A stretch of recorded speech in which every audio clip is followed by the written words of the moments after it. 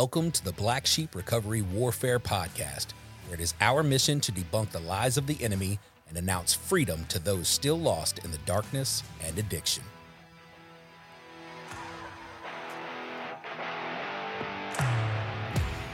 What is up, and welcome back to the Black Sheep Recovery Warfare Podcast, right here in the beautiful studios of Audio Alchemy. Let me just, before we start anything, let me just say that if you're in the Jackson, Mississippi area and you are looking to start your own podcast, or you need somewhere to go to make your podcast absolutely amazing, look great, sound great, please contact Audio Alchemy. He's always looking to help people, especially in recovery for podcasts, faith-based, but any kind of podcast he's down to help with. And we would love giving Danny a shout out, because he makes us look and sound amazing here. My name is Palmer. As always, I'm joined by the man that had the vision for all this, Mr. Brother Phoenix. Hey. Mr. G. I'm super excited about this episode, and this is our first testimony episode, and it's a dual testimony episode. Uh-oh. We have Brad and Jessica Hancock in the studio. They have some pretty deep, dark testimony that they'll be coming out of addiction and darkness, and they're going to tell their story of how they came together through love and for Christ, and are now a kingdom team, kingdom couple. That's right, power couple. Power couple in the house. Yes. I know that I've met Brad a couple times, but this is my first time, I believe, meeting Miss Jessica, and I don't know anything about your story. Like I was telling y'all before we came on air, I don't know anything. I kind of like it that way. I'm not really... I'm considered a co-host, but I'm kind of more like the guide, the voice of trying to just segue, fill space. And I don't like to do a lot of research because I like to be surprised, and I like to be able to have an open, honest first conversation, if that makes sense. So we'll start with Jessica. Okay. Hold on, wait. Yeah, so we said, so let's back up. So Brad and Jessica, and you gave them both the same last name, so we're already married, right? Yes. Okay. See, because we were talking about a black sheep costume and wearing it to the wedding, so I just assumed that we hadn't been there yet. Brad was going to wear a chicken costume tonight, and I wouldn't let him. No, he said he was looking for a black sheep costume. Well, I did look on Amazon for one, and just Prime delivery isn't that quick anymore. Prime is not Prime anymore, buddy. It's not. That whole 2-day delivery thing went out the window in 2020. I would have allowed that. That would have been cool to have a black sheep costume. I'm pretty sure I have Prime come through every day. Well, this isn't. I can assure you, not 2 days anymore. This is not going to be Brad's and Jessica's only visit, because as far as one thing, I'm sure he'll talk about is.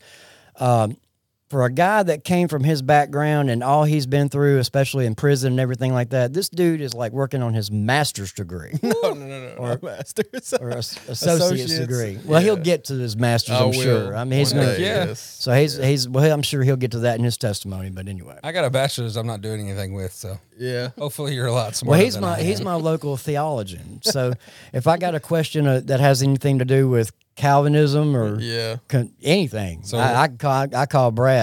So when we don't have Amanda here, just in case she's not here, Miss Bowman, we just call Brad and hey, Stephen Terra. Theology is a broad spectrum, so it's always good to have a bunch of inputs. But personally, I believe in Reformed theology. So yeah. All right, Jessica, you're up first because ladies first. Yeah, we like to be gentlemen around here. But where I want to start with Jessica, I want to know about her childhood. A brief description of the childhood before we get into all that darkness and about the age of when you got introduced into that life. That's right. Okay. Were you born in an early age? Yeah, were you born at an early age? Okay, so most people from the streets know me as Mizell. My maiden name is Mizell. I'm glad you explained that, because you said Mizell, and I'm like, Mizell is my maiden name, and everybody calls me Mizell. I don't know if you know this or not, but I do remember seeing you around, and I think you knew my sister. Probably. Amanda, I'm pretty sure. I know you did. Anyway, continue. Okay, so I hate to admit this, but I'm from a small town called Duck Hill, Mississippi. Woo, go Duck Hill. What? Duck Hill, Mississippi. Wonder how they got that name. Lord, I bet you got dirt between your toes. But I've been here in like the Ridgeland, Brandon area since I was 6. So my family on my mother's side is great. They're real Christians. They all went to Ole Miss. You know what I'm saying? They're just a really great. I come from a really great family. Definitely the black sheep in that family. Amen. Yeah. I definitely feel like the outcast sometimes growing up at the family functions. My dad was in prison most of my life, and his name's Jesse. He died when I was, in 2011, I was in Rankin County Jail when he passed away in a car accident. But he was in prison most of my life, so I didn't really know him too much. And why was he in prison? I don't really even know why. Okay. He was just, most of my life he was in prison. I just didn't know if that was a big part of the story. So I was just checking. So I have 2 ex-stepdads. My mom's been married. my mom has been married 4 times and divorced 4 times. But so I have 2 ex-stepdads who are both like physically and not physically. I meant mentally and emotionally abusive. They didn't beat me or anything, but they were just the way they talked to me. You know, I wasn't their child. Right. So I just started, I showed out at a young age. By 14, I was already in JDC. Looking for attention. By 14, I was in JDC. Yeah. You know what I'm saying? Fighting my mom, fist fighting my mom in the front yard. Mm-hmm. She actually put me in jail the first time and put disorderly conduct charges on me. She had every right to. I was 14 years old. I was Motel 6 in Pearl. That's my first experience taking Xanax and drinking. And when the police found us, we were in a choker's room. So that was your first DOC, your drug of choice, was the Xanax and Klonopin? That was my first experiences. Okay. Because I started being an IV user of methamphetamine at 17. 17. That's different for me. I wasn't an IV user until much later. I think I was 14 when I started using, but I wasn't in about my 40s until I got on the needle. Wow, that's a young age. Yeah. So at 14 and 15, I went to JDC. 16, I was like, I'm dropping out of school. I don't care what you say. By the time I turned 17. So I was like, okay, you sign the papers for me to drop out. I'll go to Camp Shelby. You know, that's what I did. I went to Camp Shelby. I actually graduated from Camp Shelby with my GED and also like my basic 15 hours from William Carey University. My grandparents paid for that, like right out of their pocket. They were like, "Oh, let her do it." And then as soon as I got out, I was emancipated, basically. Mm-hmm. You know, you're on your own. And when I went in.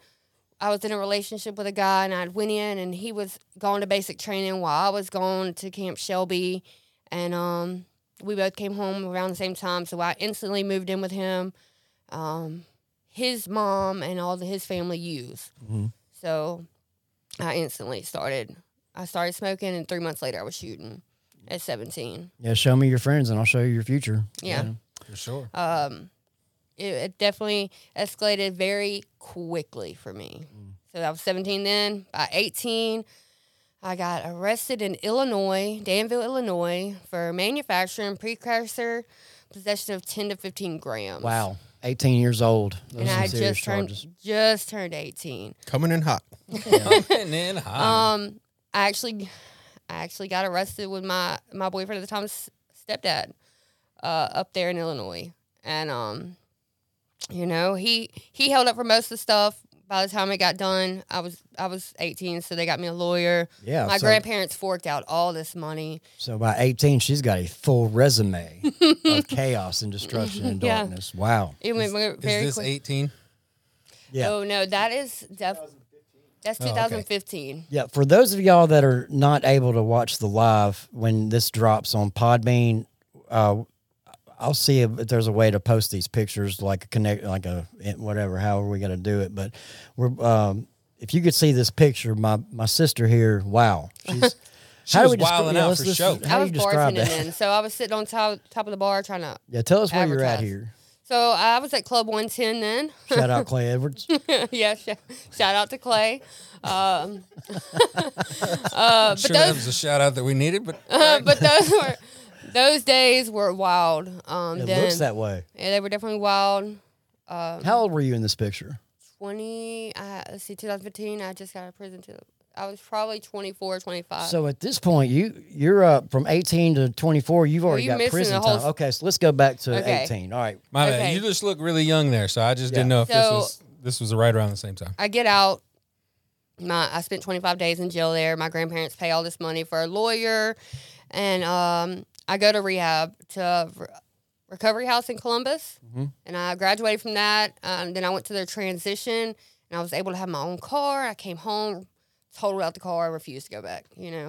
I wasn't ready. I definitely wasn't ready yet for recovery. So I was working at a mechanic shop, and I had just turned 19. What were you doing at the mechanic shop? Just out of I was the curiosity. office manager at AB Imports. Oh, so you weren't under there fixing. She so was Yeah. fixing the. this isn't where you, No, this no, is no. not where you learned how to steal catalytic converters. No, Not yet. not that time. I don't like that. But That but wasn't I till was Midas. I was the office manager there. So I meet this girl, and she's like, it comes around Thanksgiving. She's like, hey, do you want to ride with me? And now at the time, I was giving her Lorcet. I wasn't on meth then. I was shooting up Dilaudid at this point. She was like, hey, you want to ride with me? Da, da, da. And I'm like, yeah, I'll ride with you. Well, I rode with her. That was the worst ride of my life. And I rode with her, and we broke into some houses in Rankin County and Madison County. Fun stuff. And I was 18, 19 here. Quick question. Quick question. All right. At this point, from you're how old at this point? Between 18 and 19. Okay, between 18. Has anybody spoken to you about the Lord, or do you know God at all? So has anybody tried to? I grew up in a church. I grew up going to church camp. I always knew he was So there. your only experience would have been the child camps and things like that. Yeah. Okay. All At right. that point. Just curious. All right. Good. Okay, so they catch me. We're surrounded by Pearl cops. I ended up getting charged with 2 counts of burglary and 1 attempted burglary in Rankin, Madison County. And I'm still on probation for the Illinois stuff. Okay. So instantly when I get arrested, they threw the hold on me. Needless to say, I sat in Rankin County 11 months. That's when my father died while I was there that time. Rankin County threw the book at me.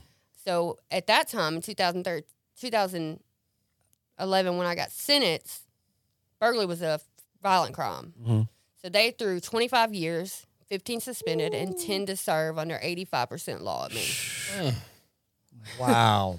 So when I went into prison at that age, I'm like, okay, well, I'm here for a while. You know what I'm saying? It was just a big stay high slumber party for me. In prison. In prison. Yeah, I've been through that, and I'm sure you have too.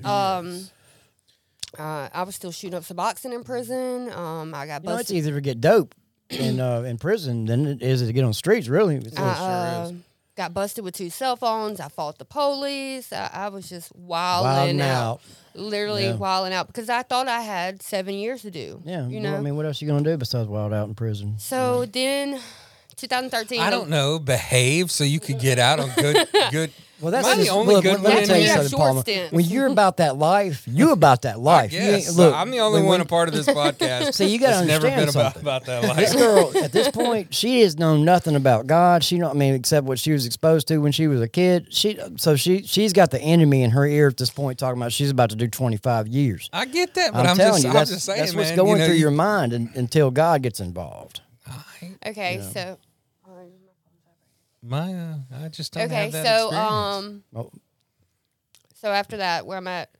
Oh, you're in prison. Oh Wilding yeah, I'm in out. prison, We're wilding wilding out. We're wilding out in prison. We're beating so up cops. I fight the police because they're trying to take the phone. They put me in max. They gave me 20 isolation days. During that time, everybody been saying, "Oh, the laws are changing. The laws are changing. Burglary's about to become a nonviolent crime." And I'm like, I'll believe it when I see it on my timesheet. You know, well, I'm in max, and I go up for parole. I get a parole date that pops up on my timesheet, and I go up for parole. I made parole with 30 RVRs, is what I had. Wow. All For right, those for of the y'all that rest don't of us. know, for those of y'all that Thank don't you. know, Palmer, what is an RVR? RVR, what does it stand for?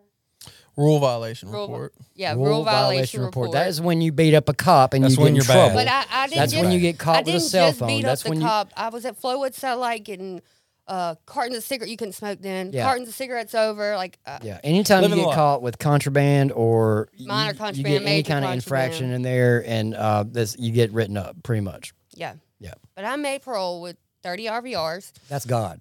Yeah. But God, That's God. Now let me say this. I was a GD tutor when I was in there. Mm-hmm. I had a whole bunch of MET days. I had lost 200 good days Mm-hmm. that I'd earned. Just because I was living life like, oh, I'm doing this time. That's it. Anyway, so I made parole and I came home August 15th, 2014.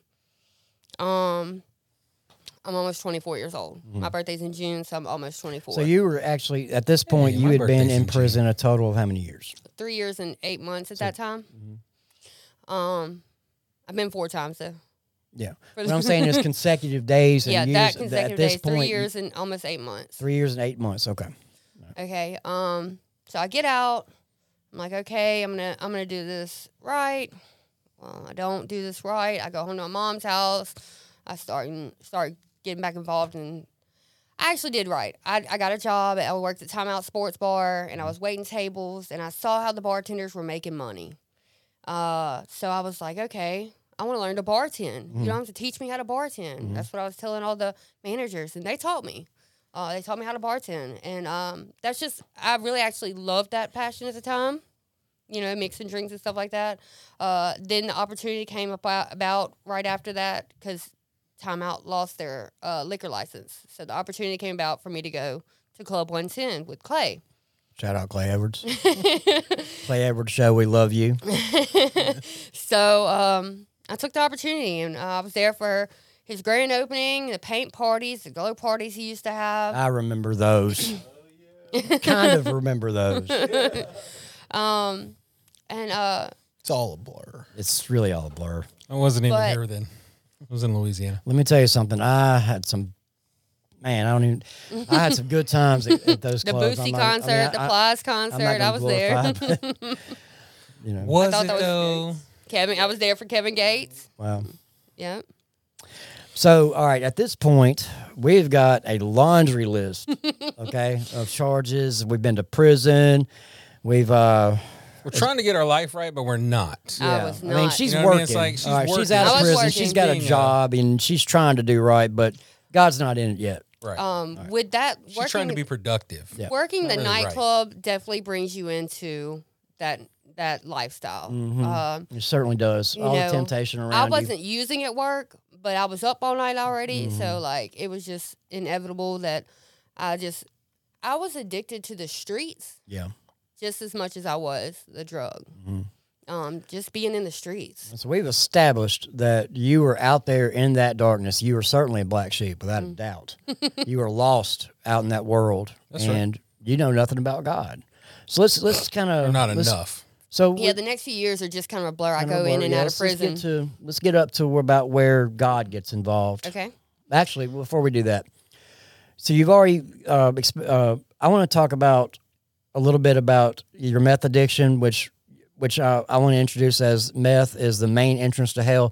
Where were you at when you walked through that door, that gateway to the main entrance of hell, which is meth?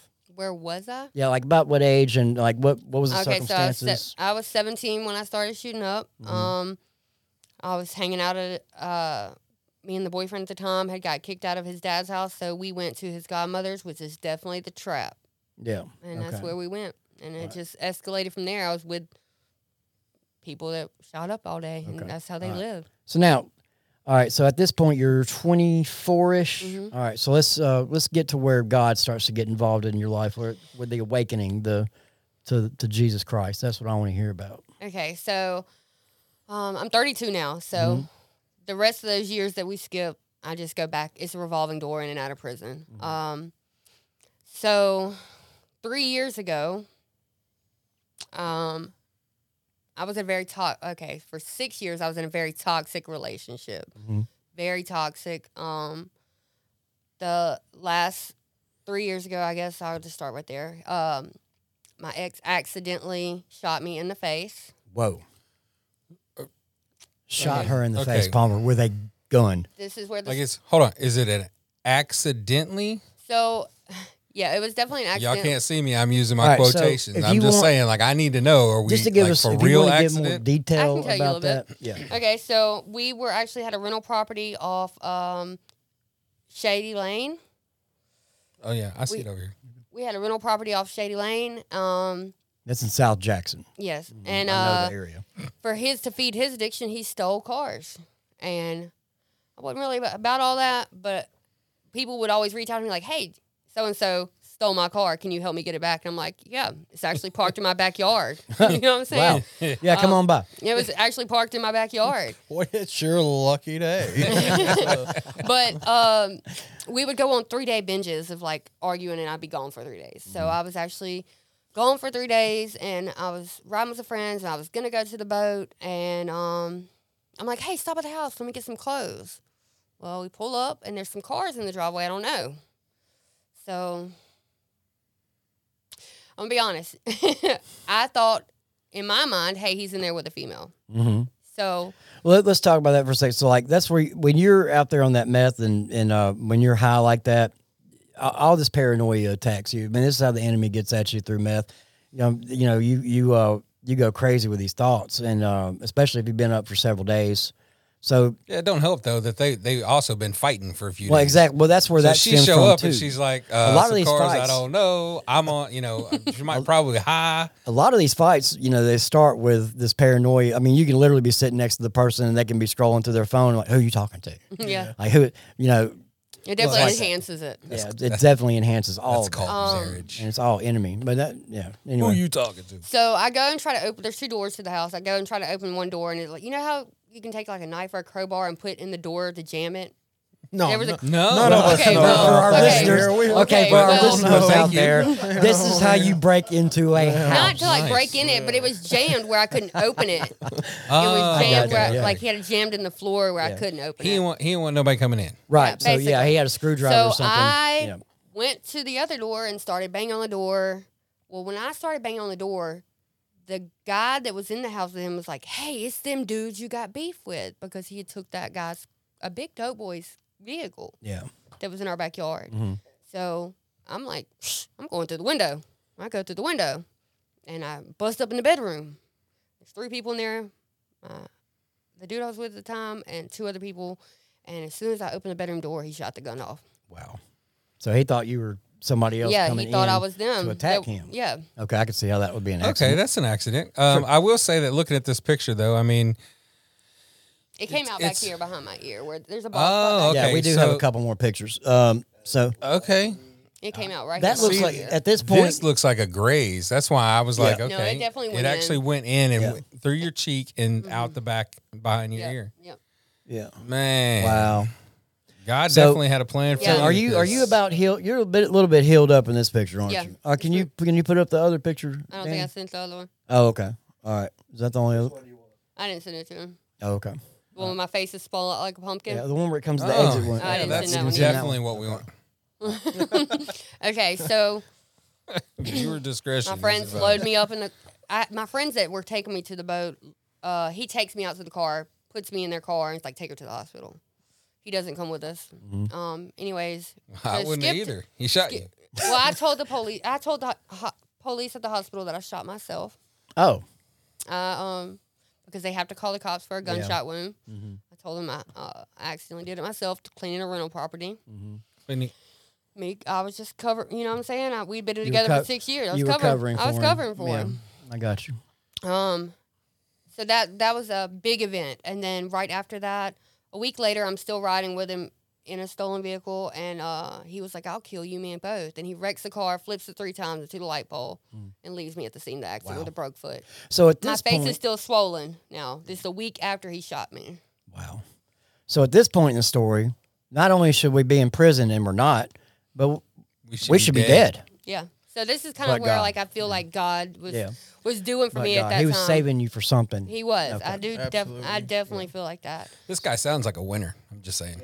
He did. Good No guy. worries. He's in good guy. prison for a long time right now, but not because I put him there. Well, we're not here to talk about it. Yeah. No, I'm just saying. Like We we're prayed a couple times. Yeah. But pray for your enemies. We do. yeah. We do. We pray for our enemies around here. amen. So So this is where it kind of comes up to like, so I have a broke foot.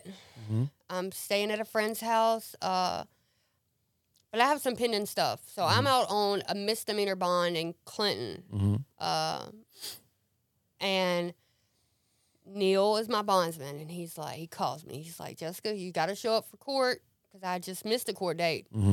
He was like, they're going to send the marshals out for you if you don't come to court. Well, I've been running from MDOC for 2 years. So when I go to misdemeanor court with the broke foot, I'm like, the judge is like, we're going to give you 60 days. And I'm like, but it's Christmas.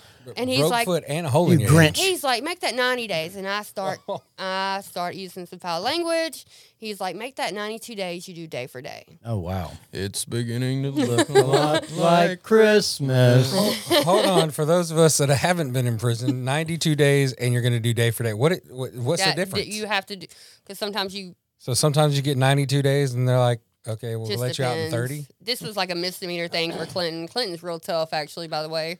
Yeah. Shout out Clinton Police Department and my niece Bailey Bailey Runnels. She ain't your niece. You don't Bailey know her. Runnels. Yeah. That's her name. She's a Clinton police officer, and we love the Clinton Police Department.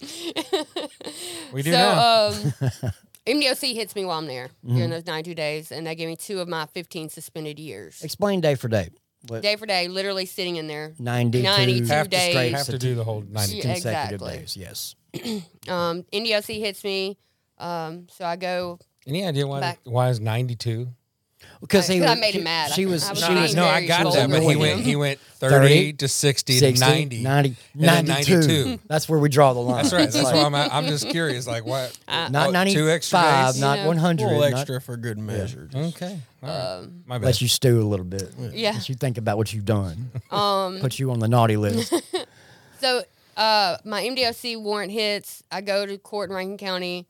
They give me 2 of my 15 suspended years plus 30 months drug court when I complete that. So we're facing a lot of prison time again. Yeah. Okay. So this is the second time around, and we're total. This is my last prison stint, actually. So, that but they we're got me. facing about 30 years. Is that what 15 and 15? And I still had 12 I could back up because I'd already backed up so one. that's and another then four, these that's 2. 42. So that's 42 years total. Yeah. If you Something don't, like- if a she lot. didn't, if she didn't get on the straight and narrow, she'd had to All right. So do all of that. But if I'm understanding the math here, they only technically gave you're going to serve 2, right? Yeah, I did 7 months on that too. Yeah. Right. But they technically they said, okay, you've got 2 different 15-year charges. We're going to make you serve. No, they were concurrent. Okay. They were concurrent. So either So you she got a escaped. 15 So either she escaped from prison, or something cool happened, or she wouldn't be sitting here. Yeah. I don't know if I can't math that high. Okay, so I get that time. I go to prison, do that time.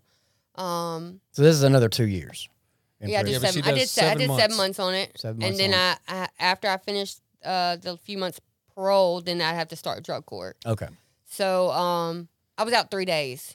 And they gave her 30 months No. of I was drug out court. 3 days and I got pulled over with somebody in a stolen vehicle. Oh my Oh, word! Lord. People, places, and things. This girl has not been to a recovery meeting. Obviously. Anyway, so they send me back to Hines County. I sit there 8 weeks waiting on a bond. They finally bond me out. I'm on all kinds of things now. Now, you didn't know the car was stolen.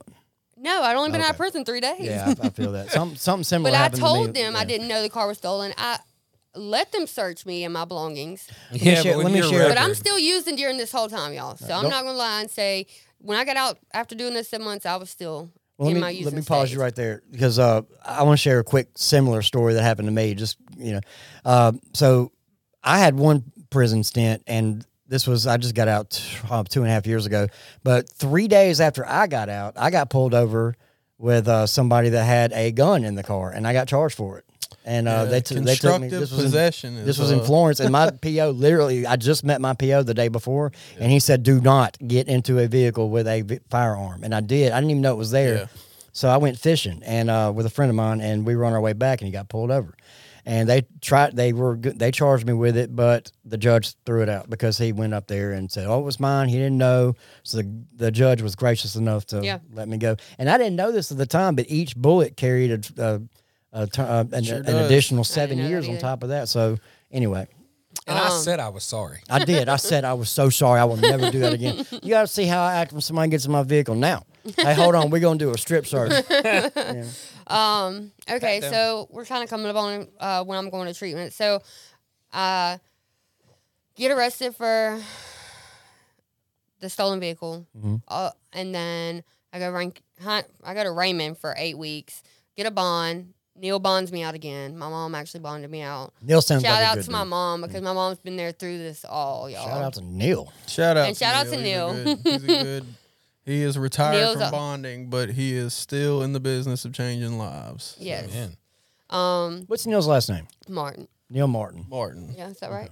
Did I say that right? I think it's Neil Martin. Yeah. Neil Martin. You ought to know him pretty well. I mean, Yeah, I I don't know. I just made the payments, you know. got you. He is a good friend of mine. so though. Neil bonds you out. He checks on me still. Anyway, so he bonds me out. I go home, and I'm still using. I go home. What are you using at this point? So at this point, actually, 5 years. Last 5 years of my addiction, I had quit shooting up because I had Hep C. I got treated. I did the treatment, got rid of it. I quit shooting. I mean, I was just a smoker. Okay. So I was just smoking Well, meth. meth. Okay. I was just smoking meth. You're at the rolling time. the bowl. Just rolling the ball at the time. So I'm on all types of stuff, all kinds of charges everywhere, misdemeanor, court watch, drug court, parole. I'm on everything. It's coming to a head. So I go to court watch with Miss Kim Newsom, and she's fabulous, actually. She's in recovery also. I go to her, and I'm using pee. I'm using somebody else's pee when Oh, I go you're in. buying urine. I'm You're purchasing urine on the black market. from somebody that was clean. Yes, Yeah. I was. You know what's funny about that? It's like you got to be really careful about the urine you buy because if you're a male, you might come up pregnant. yeah. Yeah. Nice. And I was doing good. I was, you know, not doing good, but I was using that. And then I come in, and a big strain of COVID had hit again.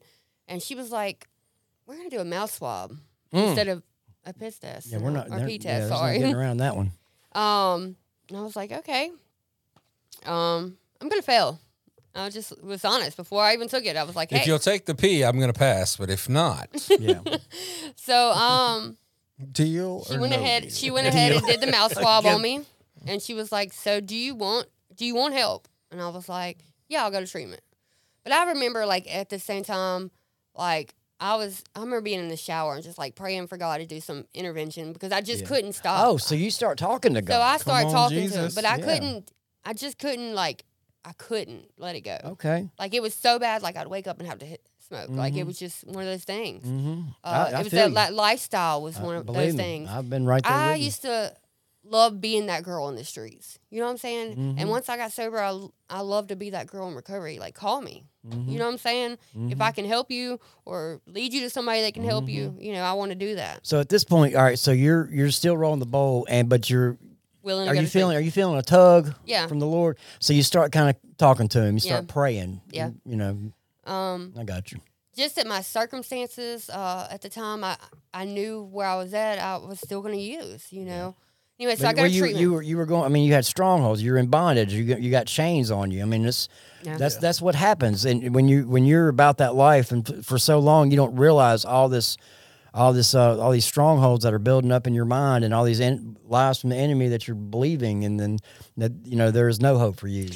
And then a lot of it was like, I didn't feel like I was harming anybody but myself, and I could hold up for me. Like, I don't have any kids, and at the time I wasn't married. You know what I'm saying? I wasn't in the relationship anymore, so I was like, shh, you know what I'm saying? Give me some time. I'm cool with that. I felt like I wasn't hurting anybody, but now that I'm sober, I'm like, yeah, I was hurting myself in the long run.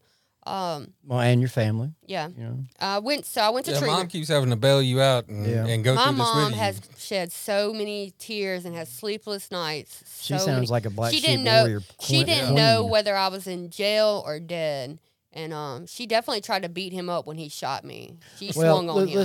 I mean, My mother-in-law, for Come all y'all on, don't know Mom. out there, she is a very formidable opponent. yeah, I imagine. She should've sounds tagged pretty her. tough. Yes. I Big should've shout out. tagged What's her her. name? Kristen. Big shout out to Kristen. Is it Yeah. Mizell or It's actually Corbett now. Yes. Kristen She's- Corbett? We love you. Thank you for not giving up on your daughter. Yeah.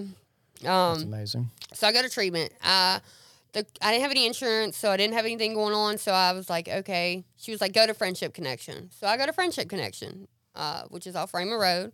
Shout out to Friendship.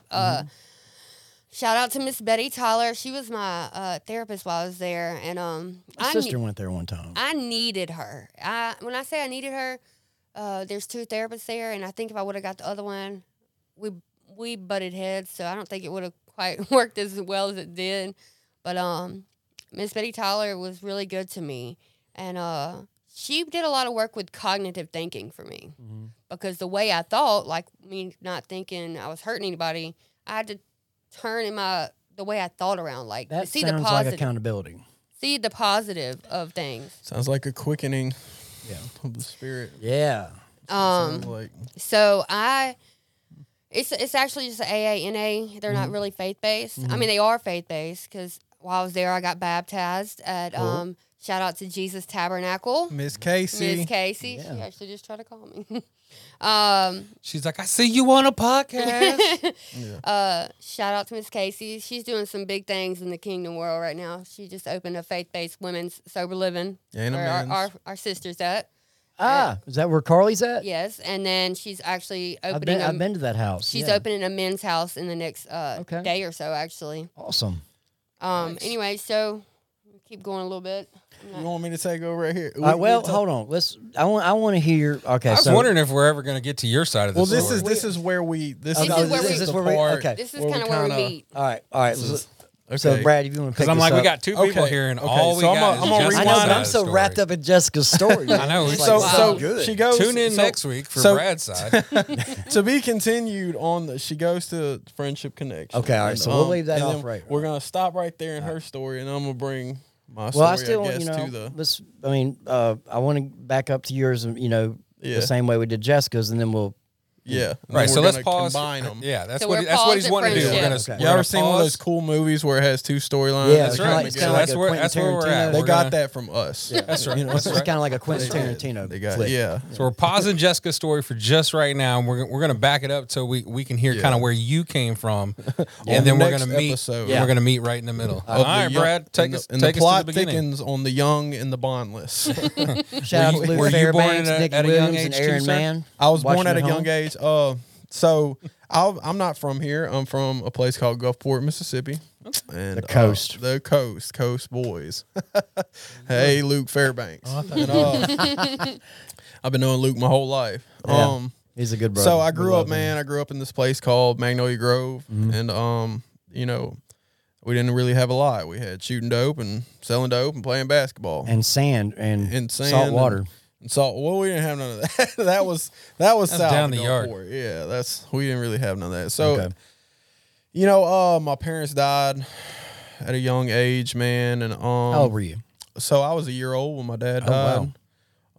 died. He committed suicide, and my mother died from an aneurysm when I was 12. So I was left with my grandparents, and I bounced around a lot. Went from this aunt to that aunt to kept getting in trouble at a young age. Yeah. And around 14 in ninth grade, coming into ninth grade. 14, I started hanging out with this older guy named Dominic, and I was in and out juvenile detention. How old was he? Dominic was about 20. Okay. And Dominic was Big from gap. Vegas, sent down here. He was from a wealthy family who had a lot to do with casinos, and I was already smoking weed, and kind of all my older friends sold crack and stuff like that. But I never done anything but like smoke weed. And he was like, "Look, man, you want to take a ride with me?" So I was like, "Okay, cool." And I had a sack of weed on me, and so I ended up we're riding to New Orleans, and he's like, "Look, man, you're gonna see me do something you never seen me do before." I'm like, "Okay." And he had this really cool car. It was a Toyota Supra, but it looked like the Batmobile. Yeah. So I'm like, "Yes, I'll go anywhere." I love the Supra. Yeah, so we ended up going to New Orleans, and he pops open that little part of where your shifter is, Yeah. the Supra, and he pulls out a rig. And I'd had some cousins fool around with that, and he was shooting heroin at the time, and he goes to nod off, and I was like, man, I looked at the weed that was in my hand. I was like, he woke up, he's like, "You want to try it?" And I said, "Yeah." I was 14, And he shot me up, and instantly something happened inside of me, and it put a dog in me and unleashed a dog. Yeah, it's in like me. it's like shooting straight demon blood in you. It is, and I grew up in church. My mother, before she passed, she had us in a Southern Baptist church, and we would hear We'd had the pastor with the blood pressure problems that would yell a lot, Yeah. get red in the face, Vein protruding from yes, his yes, and he forehead. would preach the gospel, Yeah. you know, repent, and, Very passionate. you know, very passionate. But I could tell you, I was always talking to the Lord, but I was just so caught up in my addiction that that nothing was able to change. So I ended up getting gang affiliated at a young age, looking up to the guys around my neighborhood. How old were you?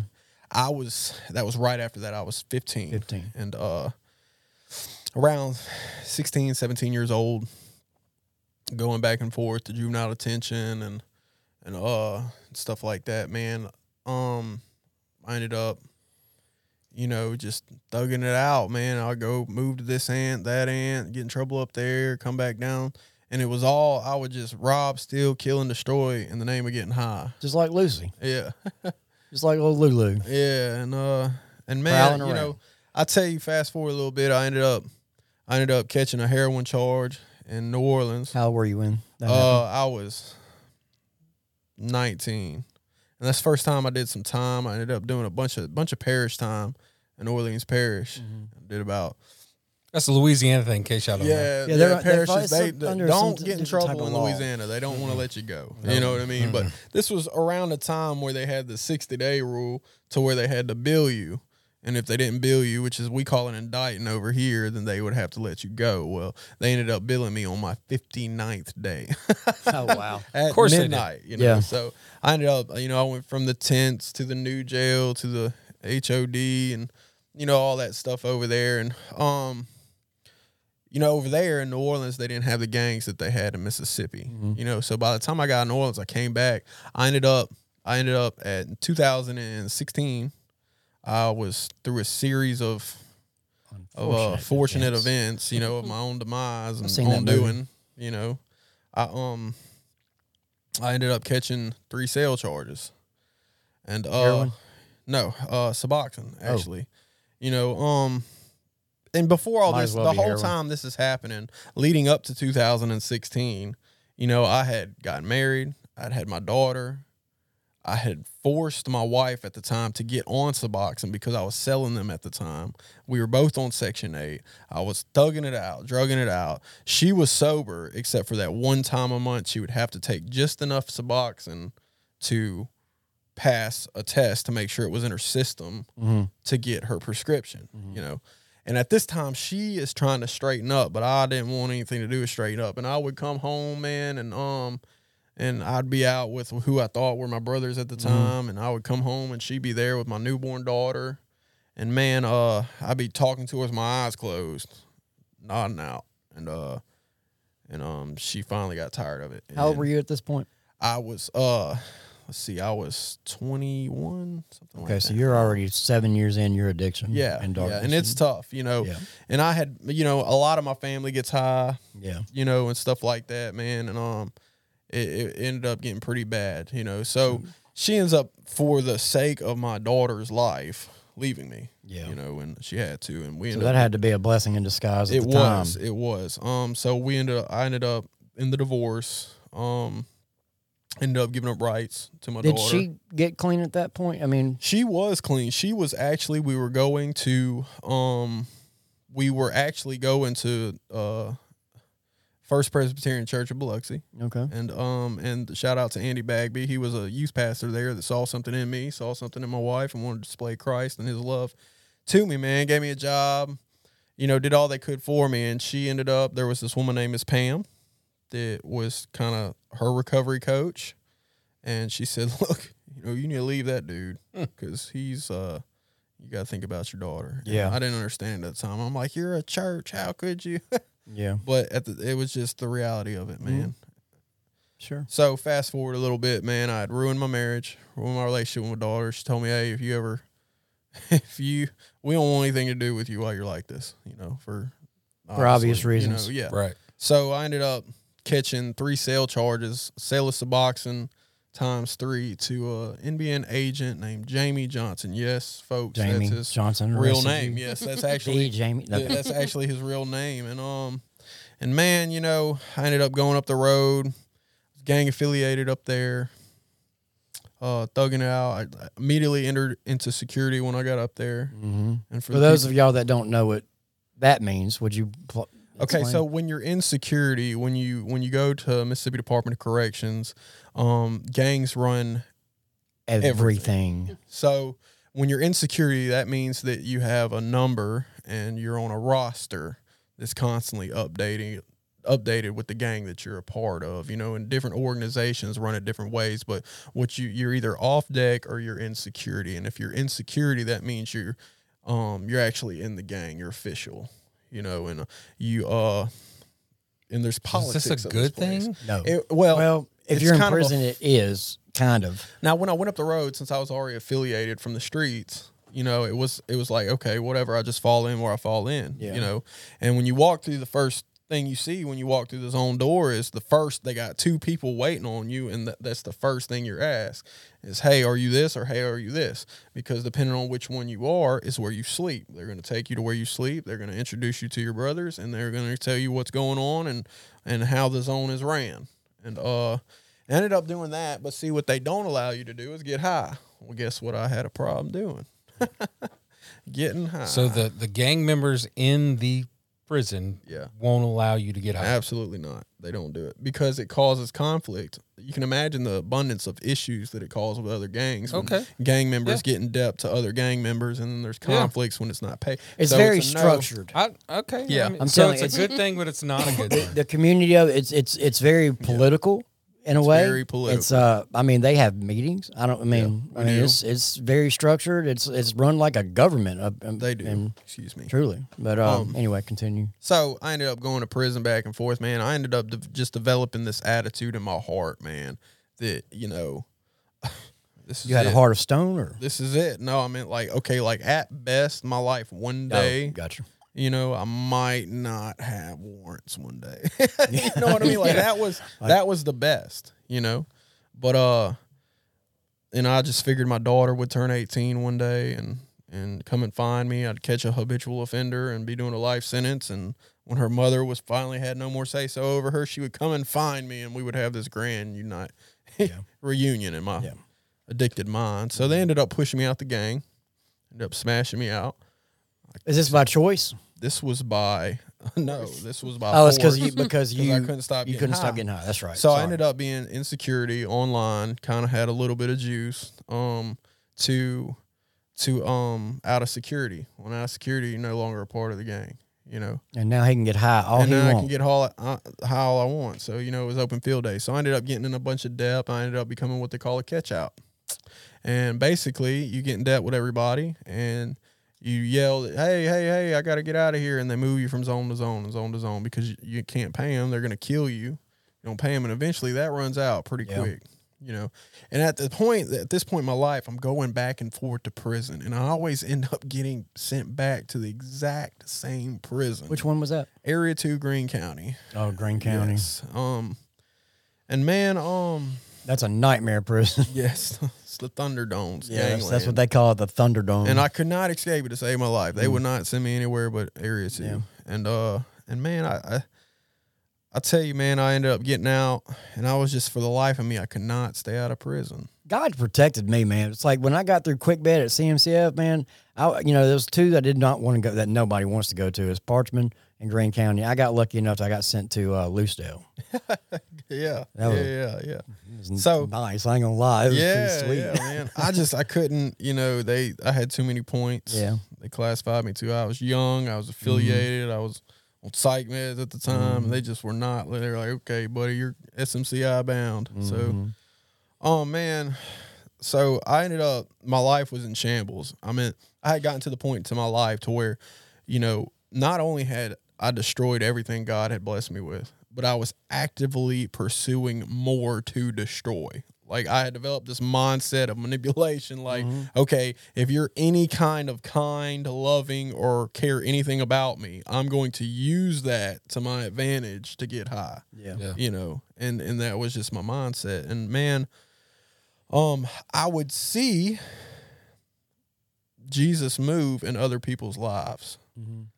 And one of these guys that I grew up with, and he's with the Lord now, his name was Paul May. They called him Paul Wall. I looked up to him the whole time I was growing up. And God ended up getting a hold of him and changing his life. And that was the first person I saw that came where I came from that made me believe, you know, hey, God really does change people like me. Yeah. You know, but for the life of me, I just could not make it happen for me. So I ended up, you know, I practiced Catholicism. I'm like, okay, maybe the Catholics got it right. I went to the, you know, all of a sudden I got baptized in the Holy Ghost, and I thought the Pentecostals had it right, and you know, and I got baptized 6-7 times over, thinking that when I came up out of the water, I was gonna just not want to get high anymore, and that never happened, you know, and I thought something was wrong with me. And what I came to realize later, did you feel like unwanted by God? Yeah, and I would constantly pray, and I remember there was times in my bathroom when my daughter was crying in the next room. I'm on my knees with a spoon and a rig crying while I'm getting high. I'm like, God, please just let this one take me out. You know, I can't stop it. And I was just like, okay, whatever. I'm just gonna either nod off or catch a habitual, and that's gonna be the end. You know, but God. So COVID hit. I was in Florida, and that's actually where this picture is from. Shout out to Escambia County. I was in Florida, man. Tell us about this picture. So this picture jacked up, was the very last. This picture was the very last picture of that man you see right there. Is that man dead and buried? That man you see died with Christ. Do you know where the body is? I do not. But I probably know the guy that unrecognizable, afterwards isn't it? rose. Yeah. And will rise one day. That's right. And man, so I was 100 pounds soaking wet. I was staying in Escambia County. I was staying in Pensacola because that's where the heroin was. I would usually go to major cities because there's not a lot of it on the coast. There's, you know, easy to the point to where I needed it. My demand, they didn't have the supply that I needed, so I would have to go. So I ended up going to Pensacola, Florida, and my hustle was I would rob Coke machines. I'm not gonna get into like that. At gunpoint, like you walk up to a Coke machine, right. Give me all the quarters. Give me your Coke. So I was the Coke machine kid. I knew a trick to get all the money out without breaking into about it. this. So long story short, We're not man. going to teach the listeners how to do this. Yes. There's So there's this service road. It's kind of like what we would consider frontage road, with all the motels on it in Escambia County, Florida. And I had gotten away from the police there about, 2 times already on foot. I was wanted in Alabama. I was wanted in Louisiana. I was wanted in Mississippi. And you felt like you were unwanted by God. Yeah, and I felt like I was unwanted by God. Everybody wanted you but God. I was honestly, I was constantly talking to him, and I had just developed this idea, this crazy drug-infested idea, and I was shooting meth. I was shooting heroin. Heroin was my DOC, but I would shoot meth when I was dope sick, just enough to go and make something happen. And usually it's a gamble, because if you don't make something happen, you feel like that much worse after. Did you ever get to a point where you were mixing them? Oh, yes. Oh, yes, man. Me too. Plenty of times. And I would be crazy, man, and twacked out, man. Bad. I'm talking about the thoughts that come into your mind in that state are insane. And, man, I tell you, it was Jefferson Davis Highway, Pensacola, Florida. And it's right there by the mall, right off the interstate. And I was riding this bicycle, and from this motel that I just hit the change machine at, and I'm going to the other motel to meet my dope man. So I had about a point left in my pocket and a rig, and then my burglary tools, what they would have considered them as. And it was nighttime, and I seen Escambia County. They got the big Tahoes with the brush guards on the front. I seen them sitting over there in the parking lot. I said, "Oh man, here we go." Here we go. And I'm riding, and then all of a sudden, when I'm riding, I tell you, this was God.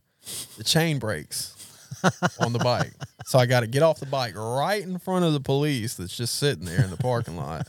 His lights on, facing me. So I start walking. Well, I look over, I see him, because he has to go, because there's curbs. Yeah, he has to go back to the road that turns on the frontage road that I'm on, and come back. So all of a sudden I'm walking, and then I hear, and everybody knows the sound if you're listening out there. Whoop, whoop, whoop. No. Oh. The purr of the engine and the screech of the brake pads. Mm-hmm. You know what I mean? Yes, Where you just know in your soul that this is it. Well, boys, I had a good run. Coming for you. So instantly I heard the screech, and then the only thing I heard was, don't.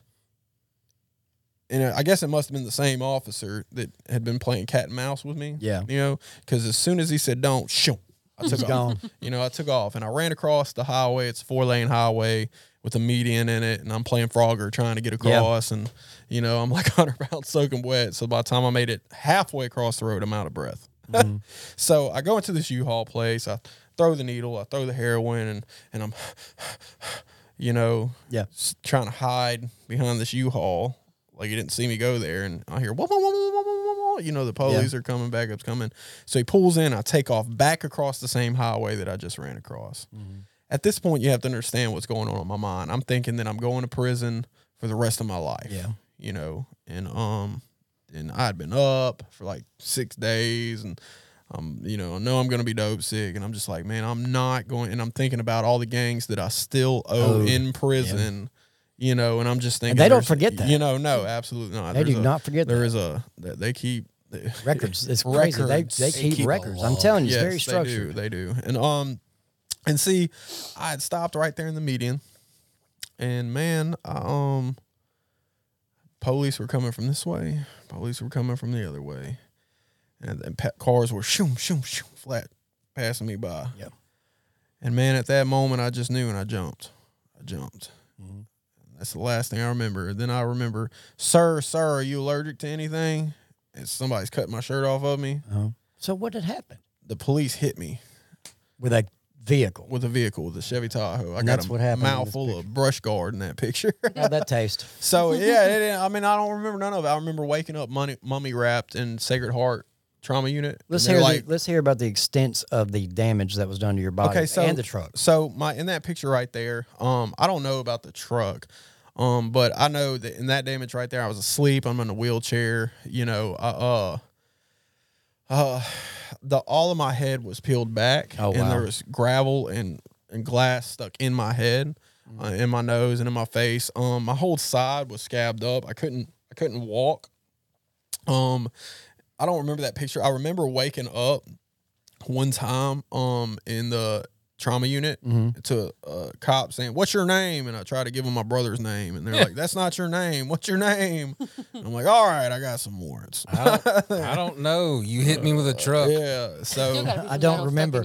I think I would have went for amnesia. Yeah. I don't know. I was unresponsive until the lady came in, the nurse, and she's like, "Well, the doctor gave you a Lorcet," and I'm like, "Oh, thank the Lord!" I woke up. I came alive then. So, I get to jail, man, and go for the judge, and the judge is like, "Oh, you're the one the police ran over." I'm like, "Yeah." So they end up transport me. Does that get me anything off my sentence? Yeah. So they extradited me back to Mississippi. I ended up going to prison.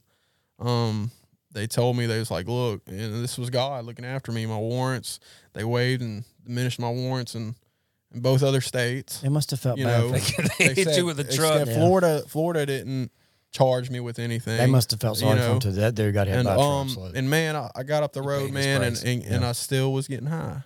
But I went back to the same exact prison. I went to Area 1 this time. It was COVID, and I was in quarantine. Mm-hmm. And I was still getting high. And when the gangs finally figured out who I was, they were about to jump on me, but there was a high-ranking gang member at the time with a lot of contraband on the zone. Mm-hmm. And he said, "Nobody does anything while I have my stuff on the zone. Otherwise, there's going to be a price to pay." So that kind of saved me. So they told me. Can you explain why he? Well, see, the gangs. If they jumped him, they didn't want to catch a charge too, right? Well, the thing is you can't bring heat to the zone. Yeah. So if they would have killed me, there would have been hate on the zone. Canine would have had to come down and stuff like that. We're in a quarantine zone. We're only supposed to be there 2 weeks, you know. But at the time, I'm by proxy. Somebody else that I found got high. I would get money and get high too. Yeah. Yeah. So, I can't stop getting high. Police ain't going to help me. They walk by my rack every single day and tell me they're going to kill me. We get to Area 2, you're through, stuff like that. And I just remember thinking, this is it. There's no way I can talk or manipulate. You're literally a dead man walking, and you're just counting down days until it comes. That's it. So November 12th of 2020, I remember 3 short years ago. Yeah. And I remember sitting on my rack. I've been up for like 3 days. And this LK and this vice lord that just came by my rack and told me, "Look, tomorrow we got the transport order. We seen it in the tower. You're going to Area 2, and you're through." And I just remember thinking, this is it. And then from the very back of the zone, I heard prayer call. Oh, prayer call. Oh yeah, I've heard that. And if for the people that don't know, they don't let you out the building very much.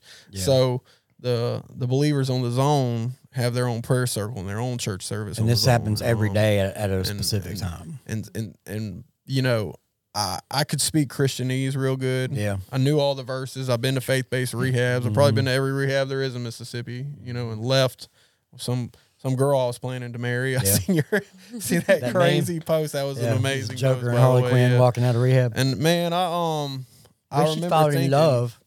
you know, I just knew that I was about to die. And I remember thinking, I never have to feel like this ever again. And I knew the verses. And at that moment, I got on my knees. And something happened inside of me. What happened, Brad? And that was God reaching down and quickening my spirit, making me alive in him and conscious to the things of God at that very moment. Amen. You know, while I was dead in my sins and trespasses, Amen. he made me alive in him. Wow. That very moment. And man, I said, God, look, I don't know how much time I got left.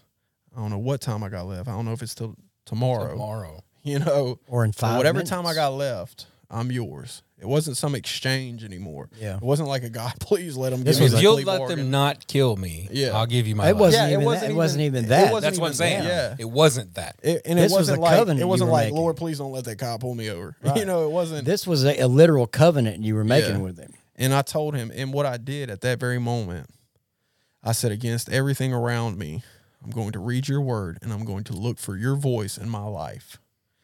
And I went to that prayer call, and everything that I could possibly muster within me, I woke up, I read the word, I didn't leave my bed, and every prayer call I would be with those believers on the zone.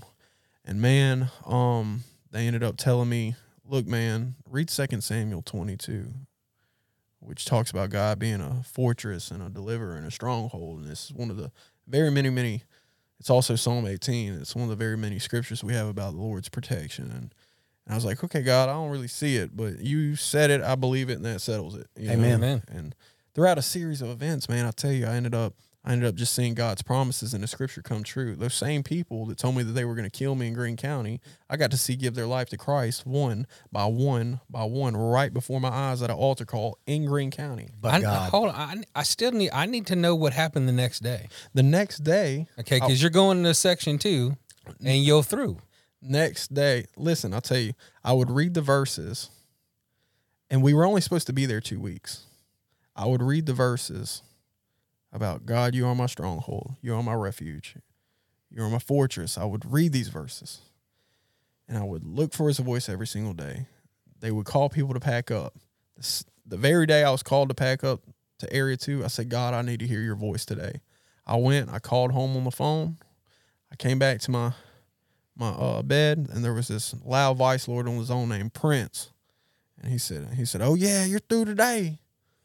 And the second he said that, they got intercoms in Area 1. He said, all transport orders canceled for the day, you know? Hallelujah. And it's the first time I ever got to experience God in a living, breathing way. His promises come true in my life. Yeah. Fast forward a little bit. A bunch of the buildings got COVID.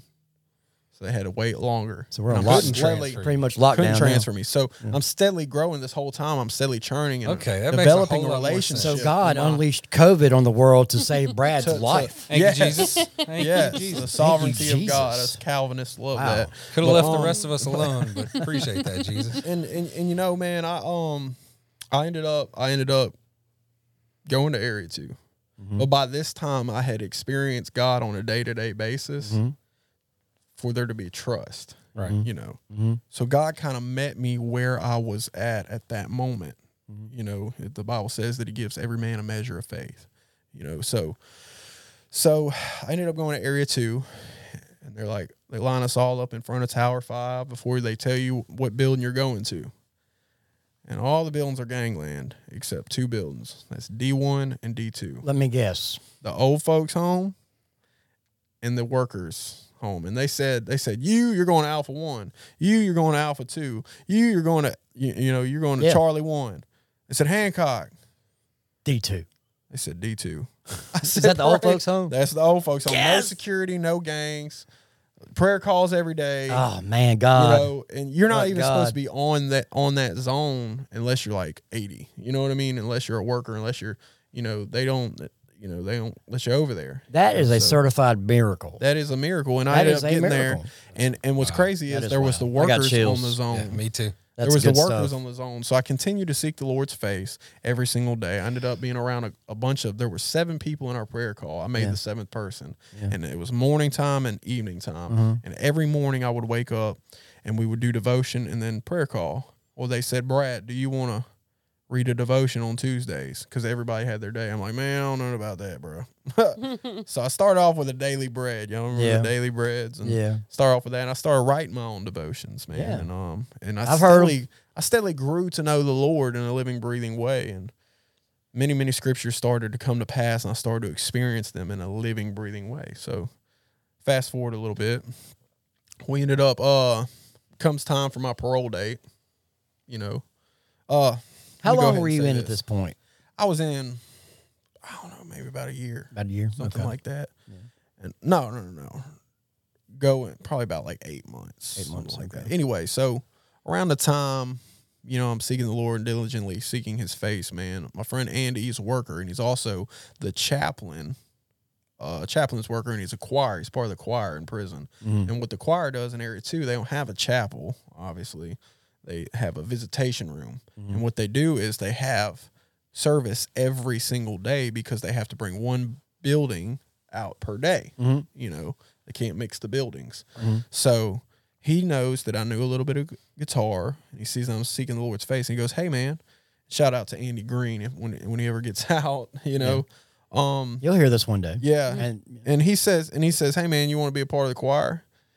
And I said, instantly, I'm like, yes. Yeah, I'll do it. Because that puts you in chapel every day. I'll do what God, here I am, Lord, send me. Yeah. But instantly, this is what the enemy did.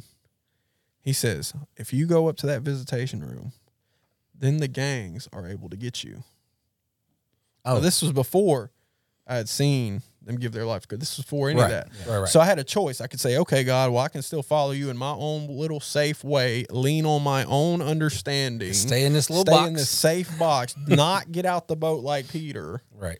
and it'd be perfectly, I could find all the verses in the world to justify it. Yeah. You know what I mean? Abstain from all appearances of evil, God. I'm not going up there. Yeah. So man, I was like, you know what, God, I'll do it. And that is the altar calls that I got to see that. The Lord prepared a table for me in the presence of my enemies. That is amazing. You know what I mean? Like one good by stuff. one. This is very good stuff. they So start these crying. guys that just a few short months ago were threatening to kill you, These are the same people. gave their life to in Christ tears in front of you. in a plastic chair in the visitation room. In tears. Gave their life to Christ. for That's my eyes. amazing. I That's felt another like miracle. Elijah on Mount Carmel or something. Yeah, man. You know So, what I mean? you're Like, witnessing. You're literally witnessing miracles, not just in your life, but And others as well. Other So- inmates' life. I mean, literally taking so you place can right in imagine front of you. my dependence on God was like, Absolutely. come on, I'm Jesus, talking about you know your what I faith mean? must have shot through the Yeah, roof. it's I mean, like, wow, and man. so I ended up, coming up for parole, and you gotta have a parole address to get out, man. Mm-hmm. And man, I got denied 4 times to every halfway house. I got denied for New Way, Sober Living. At the time, the parole board wasn't working for Adult Mercy House Teen Challenge. Mm-hmm. They weren't letting you parole straight out there. Mhm. So I thought that I would have to just stay there, man. But I was like, you know what, God, you said you would provide. You said these promises in your word. You said you're a rewarder of those who diligently seek you. So you said it. I believe it. I believe That it. settles it. Sure. So- Doesn't matter how long it takes. Yeah, like, I'm, okay. I'm in it. Okay. Those Israelites walked around, Yeah. for 40 years. Yeah. Before Yeah. they got So- delivered. Yeah.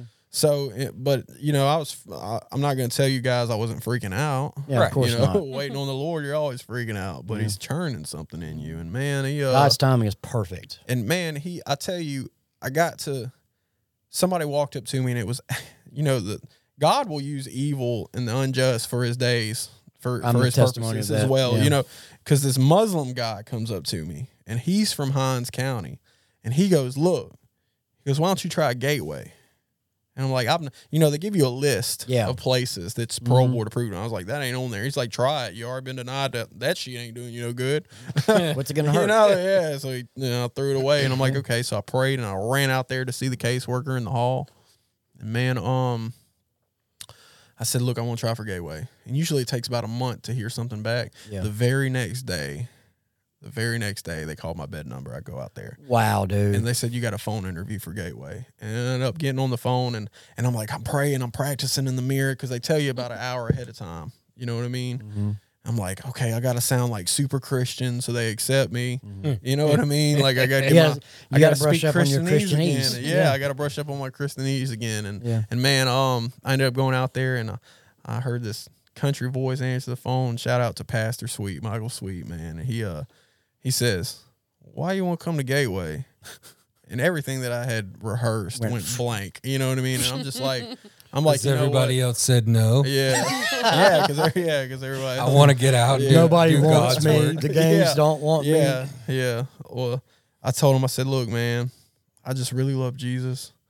I see what he's done in my heart, and I don't want to lose that when I get out. So I just want to be able to live for Jesus.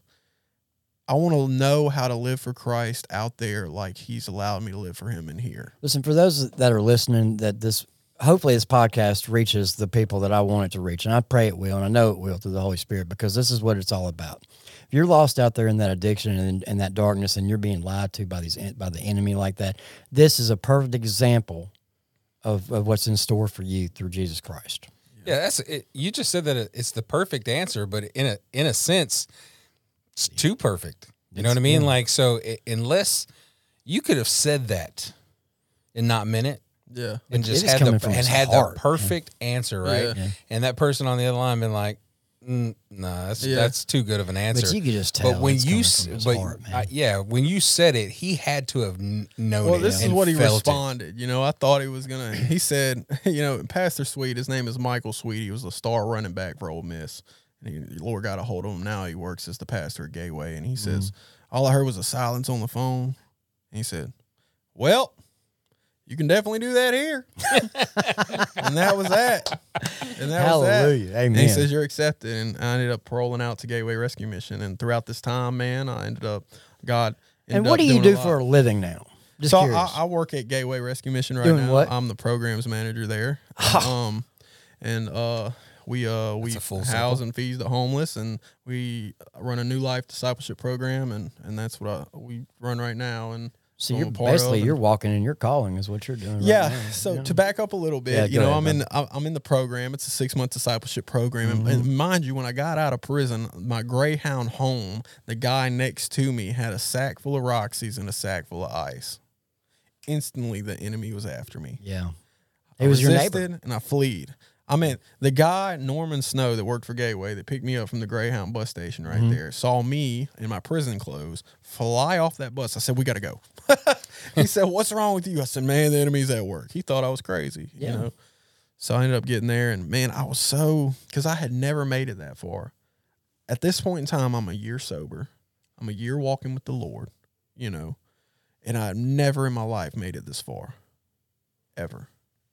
Long story short, man, I'm going through the program at Gateway, and man, I just want to seek him and see his face. So there's this, what they call the homeless clinic across the street. The homeless clinic? Tell me more. So it's this trailer. I'm in the program. I'm about to graduate the program. And in the program, they teach you, they're like, look, dude, just kind of chill out on the woman thing. You know what I mean? And I was so... That should be the last thing on your mind. I was so afraid of the world, let alone a woman or anything like that. I was so afraid to lose what God had given me. Yeah. That year sober, this relationship. I was afraid I could... I was such a baby in Christ. I thought if I did something the wrong way, it could be all taken away. You know what I mean? I felt like that at too. that moment. The fear of the Lord is the beginning of wisdom. And so I ended up going to this homeless clinic across the street. I still had tattoos on my face then. You had tattoos on your face? My face was covered in tattoos, man. Oh wow! So I walk in, and I remember that. So there's this treatment center. There's this treatment center there that goes there as well, because what it is it's an indigent clinic for homeless people and treatment centers. People who don't have insurance, they see you, and it's right across the street from Gateway. And I ended up going across the street, and there is, and this is the moment where there's two stories this is where we right meet. here. This is the meeting of the minds. The meetings of the mind. So this is Let me say I was a month sober. You were a month sober and you were a year. Oh, and I was a year not sober. ready. I was still hot in there. Yeah. Let me just So say that. she's cat calling, I like to call it, at the Yeah. at the she's like, "Hey, what's your name?" Hey, boy, hey. She was coming on strong, and I was sweating bullets. I was afraid of her. I was so scared. I bet I'm you're still sitting there, afraid of her. I'm looking at the floor, and I'm just like, man. She's like, you kind of fly. And he's like, you look like the devil. Yeah, well, I mean, she looked really good. I mean, she had like this spaghetti strap on, and she was talking to me, and she were chopping You and had that swapping. other picture of her where she's standing up on the bar. Yeah. That's This is probably what she probably- still look like. Is that what you No, I she was a she little looked a bigger. lot better than this. I was a one. lot She better. She was a lot better. I mean, Okay. I don't think I would have Because went. I had been back and forth to prison at Yeah, I that point, got so I you. had a little bit of Okay, weight on yeah. me still. But we had kind of shook back. It wasn't like a Tales of the Crypt thing. I got but you. It was, Okay. So I was like trying to keep my eyes. I'm like, seek But ye heavenly things, not earthly things. You like, were immediately attracted to him. Yes, Oh, yeah. she was. He had all she the was face like, tattoos still. I was Do, like, do you I miss was them? ready. You missed the face They tattoo? were gone before we really got Oh, serious. okay. So this is what happened. So I ended up going back there, and the nurse is checking my pulse, and she said, "Man, your blood pressure's up." I said, "I know it." And she said, So I ended up leaving, and I storm into my director and Pastor Sweet's office, and I'm sweating bullets. I'm like, What's wrong? and they're like, he looked up at me just like this. He said, "What's wrong with you?" I said, "Man, I just seen a pretty woman, man. We need to pray." He fell out laughing. He said, "Yeah, we need to pray." Now, before I left that clinic, Now, one of the first things he actually just said to me was, he put his hand up. He said, "I'm trying to fall in love with Jesus." as we were leaving the Hey, clinic, man. That's right. she was coming out, and right underneath that tree that sits right I in was front. smoking I cigarettes remember. then. I was outside smoking. And she says, and she was like, add me on Facebook, da da da. She's coming on real strong. She, while I was visiting the doctor, she had taken a index card and drew me a flower and wrote, her contact information on it and handed it to me like a business card or something on the way out. She's like, here, and I'm like, That is so sweet. So I run in, and I tell her, I said, look, convictions hit me because like, man, she's pretty, she's beautiful, but I'm like, God, I know this is, Man, you didn't not know the ready. Lord was showing you something at the time, did I didn't you? know it, but this is Yeah. what I told her word for word. When I he said, walked look, away. I said, Jessica, I said, you're a very beautiful girl, but I'm going to add you and let's just pray. But right now I'm trying to fall in love with Jesus. Yeah. Trying Amen. to fall in to love that. with Jesus. And, And she So said, let's I don't just know who wait. Jesus is, but I'll fall in love with him too if I can have you. I was in treatment, but I wasn't there yet at all. Yeah. So There you fast forward a little bit, man. I ended up, adding her. We flirted a little bit, and then the Holy Spirit would convict me. Ghost me. You know what I mean? And I block her, but she never stopped being Team Bradley. That's right, You know, so. she said Amen. I'll always be Team Bradley's, but I would Amen. explain to her first. I'm like, look, God's just telling me no right now. God's just telling me no right now. So Rex Baker ended up taking us to CR. Me and some other guys from Graduate. Which one? At the Point. Shout out to the Okay. Point Church, Aubrey Pridgeon, Amen. and she ended up being at the CR too. Just Now, so this is happened. You didn't know yeah, that just she so was going to be happened, there. and I'm like, man. So I go down to the altar, and I heard somebody say, "Hey, look, make a commitment for the year for the Lord." Da da da da. And I'm like, okay. And I'm at the point in my life to where the first time in my life I thought that I was willing to learn from other people's mistakes because the person that was telling me this had just come out of a toxic relationship, and he's like, "This is what I'm going to do," and I'm like, "Okay, well, I'm going to do that too," So I go down there and I say, God, I really want, I really like this girl. Yeah. So if it's your will, I'll wait. Amen. And this is what I said to the Lord. And this is where I messed up. And those for you, all of you out there listening, go slow, man. Yeah. Trust and wait on the Lord. Because it's not our time and it's his time. And if we don't wait on his time, and he will make sure that you know it. And Brad, So- I can tell that you were just full on obedient to Yeah. his voice, and So I was, and then my flesh got the best of me, And I ended up getting into trying to jump in. I'm like, oh, I used all these verses to justify it. I'm like, he who finds a wife finds a good thing. Yeah. Da, da, da. So I ended up getting into a relationship, not with her. I ended up getting a relationship with another one. And during this time, the Lord had used both this relationship we were in. It wasn't toxic in a way to where we were both getting high, but it was toxic in a way because we were both still broken people. Yeah. I was a broken person and I didn't know how to treat a woman. And long story short, it didn't work out. Mm-hmm. And I went through it, and it really revealed a lot to me about myself. Mm-hmm. It revealed to me that I wasn't ready for a woman. Mm-hmm. I cared about the opinions of others way more than I cared about anything, to the point to where I would lie. I would, and all this crazy stuff, man. And I ended up, God's got to do a lot more in me. So we ended up waiting a little bit, and I truly feel that God was like, okay, well, you prayed for this one, so this is the one that I'm going to send you. And that's the one I want. You told me you were going to wait, so this is what you get. You know what I mean? There isn't like we don't do the receipt thing here. We don't do the 3 returns. Yeah. This isn't the way this works. So, all right. So we're at this point, we just broke up from our first relationship since you've started following God and seeking God, and that didn't work out. That didn't work out, and it revealed a lot. So the Lord started to work on me, man, and I prayed, man, and God ended up, I gave it a shot. I gave it a shot with Jessica, and little by little, how'd that start off? Okay, at this point, she's probably out of treatment, I'm sure. She's out of treatment. She's been hanging out with Nikki Patchen. Shout out sister Nikki Patchen. We love you so much. Nikki Patchen has always been pro me and Jessica. Always team Hancock. Yeah, all the way. She was like, you need to give her a shot. So I'm like, so I decided to go ahead. Big shout out to Saving Grace. And to be honest, and I'll tell you this, when I gave it a shot, I was half heartbroken still, and I didn't know what I was doing at the time. Mm-hmm.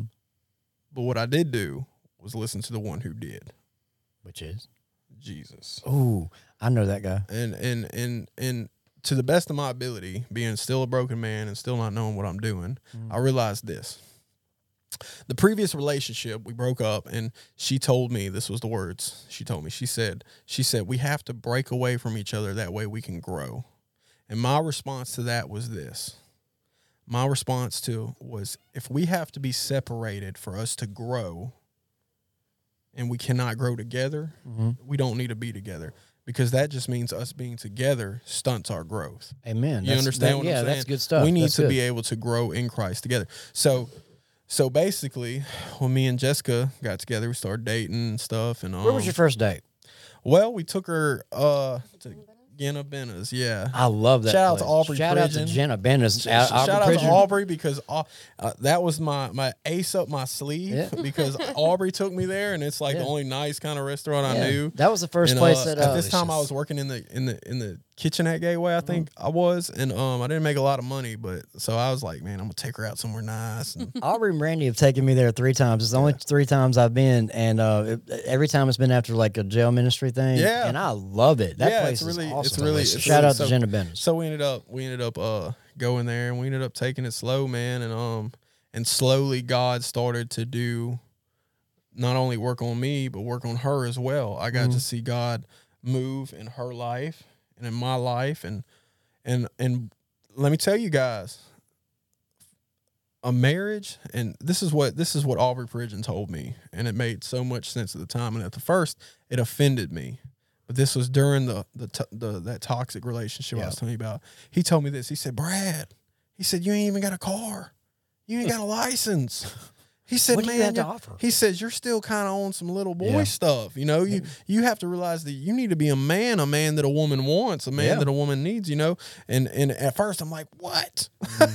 I am a man. Yeah, I am a man. But I realized a lot about myself. So he was basically telling you that you had some growing, had some growing to do. Yeah. So I ended up, getting with her, and we were able to grow in the Lord together. Now I'll tell you this. It wasn't, we've had some fights. No. We've had some, you know, because you got to think I'm like a Pharisee.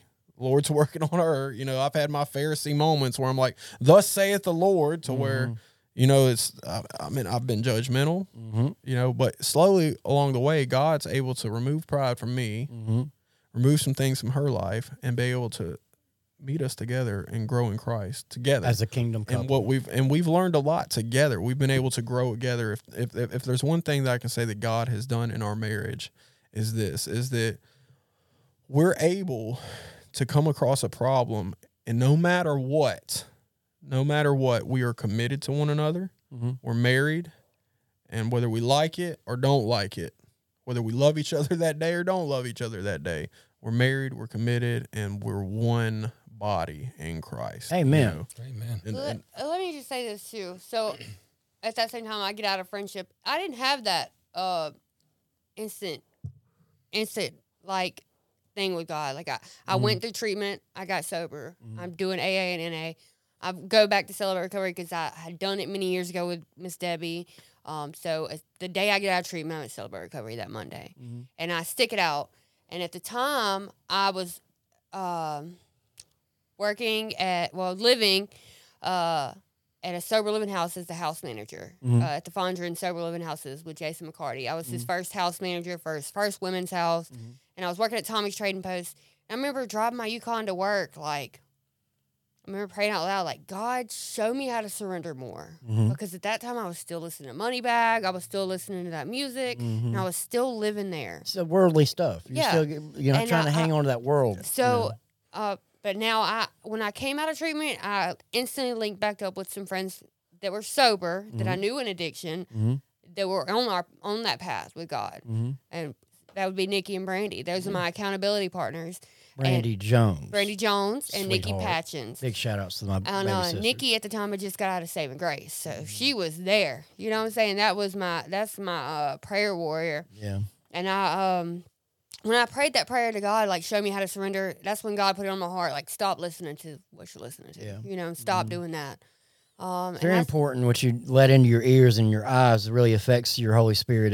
It grieves the Holy Spirit. Yeah. So I slowly surrendered. And it was a work in me. And, you know, I'm not going to say it was easy because I was so addicted to the streets just as much as anything. But, so when I first got out of treatment, I was still sending cash apps to people, answering jail phone calls, doing this and that. And when my and Bradley's relationship had kind of started, he was like, you know, you're going to have to, if we're going to go any further, you're going to have to cut that stuff out. Yeah. I know. So, I mean, there is some scripture to back that up where a husband leads his wife. Household, yeah. Yeah. I am not going to try to. It just says that the man's the priest of the household. Right. And you know, it's for me and my house, we just serve the Lord. And, you know, there's this thing. And that's what God was able to show me, how to be merciful and not judgmental while he was working on her. And there were some things that I had to give up. And, you know, I tell you this is how you know Christ's love, because Christ's love is supposed to change you. So the way you're able to recognize Christ's love in a situation is if whatever that love is in that situation is changing you. And that love that we had for one another was changing each other. Man, that's you understand beautiful. what I'm saying? So we were able to recognize God working in that situation. So that kind of confirmed it. I'm like, okay, God. And let me tell you, you guys, man, anybody out there that's listening that's dealing with a relationship or whatever, man, just because it goes south doesn't mean it isn't God's will. Right. Just because it goes south, you're going to have days to where if you have built this relationship on emotions, you have built it on the wrong thing. Yeah. If you have built it on Christ, you built it on the right thing. And man, I tell you, you know, it's a struggle. Yeah. It's a struggle. And look, I'm 46 years old. I've never been married, man. I just pray that, you know, if and ever I do get married, I hope it's, you know, just like what y'all got, because y'all definitely kingdom couple, and I'm talking about very much in love. And every time I see y'all out, and we're very close. Yeah, you and I and Jessica, we're brothers and sisters in Christ. Y'all are part of my tribe. Yeah. And I love y'all dearly. But when I see y'all out in public, and when I see y'all at our events, and when I see y'all at CRs and stuff, man, y'all just. When y'all walk in, y'all bring that light of Jesus with y'all. And when y'all are separate, y'all still have that light. But when y'all are together, it's just beaming. And, I catch myself, looking over at y'all, praising together and praying together, just like the other night, and it's and tears, and and it's beautiful. I mean, that is what God had intended for us to have in a marriage. Yeah, and this is another one of those stories where, like, so many people out there, which I think this is kind of one of the big takeaways for the Black Sheep podcast as a whole, is there's so many people out there that feel like, well, I've done this and I've done that and God can't use me. And all of us Black Sheep are just living proof that it doesn't matter where you've been or what you've done, and if you don't, I mean, yes, okay. We can read the Bible. We can look at the disciples. They were not the bestest of guys. You know what I mean? And Jesus hung out with the thugs, exactly. bro. That's it, man. So what I'm saying is, like, he chose those, but like it's easy to read that book, quote unquote book, and be like, meh, okay. But hearing stories like y'all is living proof that God will use anybody. Yeah, and I just love it when it comes through like this, because like God literally recruits from the pit. He does. Let me say this. So, my first God, like, aha moment being sober. Okay, so. Aha moments. Aha moment. You know what I'm saying? That God wink moment. Yes. I had 8 misdemeanors piled up on me in Hinds County, and me and Brad were just dating, but he went to the court with me, and I was probably a year sober. I was the house manager at the Sober Living. I was going to AA and NA meetings and CR. I had paid $1,000 for a lawyer. The lawyer had COVID. So I took an email up there, printed off, said, hey, my lawyer has COVID. Can you reschedule me? The judge in Hinds County looked at me and said, we're going to continue without your lawyer present. Raise your right hand.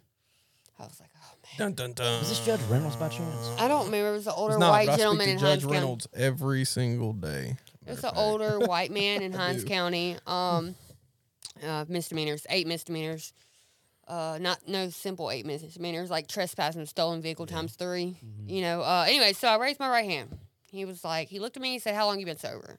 I was like, a year. He said, what are you doing? I said, house manager. He said, what meetings you go to? I was like, I listed all the meetings I go to. He said, in my courtroom, I feel like you should be rewarded for turning your life around and staying sober. And he threw out every one of those charges. I can almost 8 100% misdemeanors. guarantee you that was Judge Reynolds. He threw out 8 of them. Yeah, and God's moved. And Brad, I look back That's at Brad definitely sitting on the pew on the Yeah, that's whatever you definitely call God. it, Yeah. in the On courthouse. the pew. On the pew, on They the- got pews in court. No, I look back and I'm like, and he was So like, that that's a big. him. That's that was huge the one. moment. Yeah, That was the moment. I for love me. those, man. Those God winks that, little and big. I notice them all the time, I not just in have my some- life, but in other people's. I still have 2 right now. I still have 2 pending felonies in Hinds County for that stolen vehicle and stuff. The last continuance on the court date was not this past November, but the November before. So it's been over a year now. There's no court date in the system. The charges are God. still there, but there's Nothing no but court date in God. the system. Nothing but God. Nothing but God. And see, know what I'm saying? and we've had, I can tell you, we've seen God has allowed us to see days that we never thought we would. I see, never you thought know, I'd be like where I'm at now. Working at a treatment center too. Where do you work? I work at Defining Wellness. What do you do there? I'm a client support specialist. All right, so between the two of you, you work at Gateway and you work at Defining Wellness. I bet y'all see miracles happen every day We with do. people. We We do. get to see guys. I come. She serves the lofty, and I serve the lowly. Is what I get to call. See, her That's rehab, awesome. her That- rehab yeah. costs $32,000 It's like- a month, and my rehab, I'm It's lucky like yin if and the yang guys sitting go right here. here. You know, It's what I like mean? yin and yang. but But I love it there.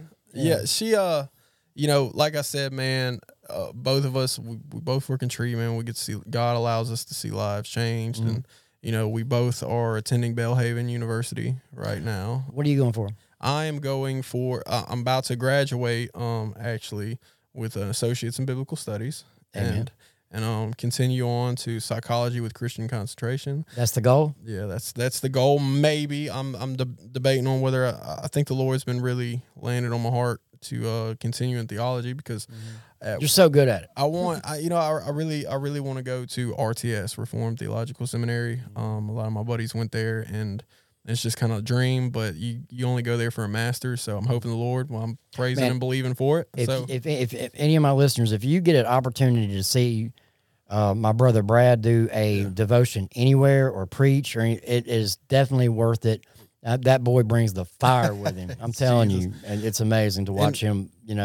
Yeah, and man, she she gets to see lives change, and actually here recently. Okay, so yeah, here recently, so I've been there 7 months working. Usually the clients on Sundays watch Pine Lake Live on TV. Yeah. The past 2 weeks, me and Brad have gone in on Sunday mornings, and Brad's done the sermon. We've done worship, and it's just been so amazing. The feeling in general, it's just been so amazing. Yeah. But Teach me how to spot. we ended up. You have to talk to we can Danny see. about that. Listen. I've seen people come to Gateway in broken conditions, man, and God has brought unto remembrance all the situations that I've been in. God has allowed me to be on the other side of that situation. So put to you like this: the same Greene County caseworkers that I would run out into the hall to speak to are the same ones that call me every day trying to get somebody else out Wow. of prison. So you got elevated. the same exact ones. You know what I So mean? you got elevated to a position. Yeah. I ended up starting off in the kitchen, and now they ended up promoting me to program manager. And it's a crazy story about that. I tell you guys, wait on the Lord, especially when it comes to your calling, because I got offered a job with Youth for Christ on Mississippi Gulf Coast, where I'm from, and I thought it was of the Lord. I was like, okay, God, this is what I'm going to do, and I was going to leave Gateway.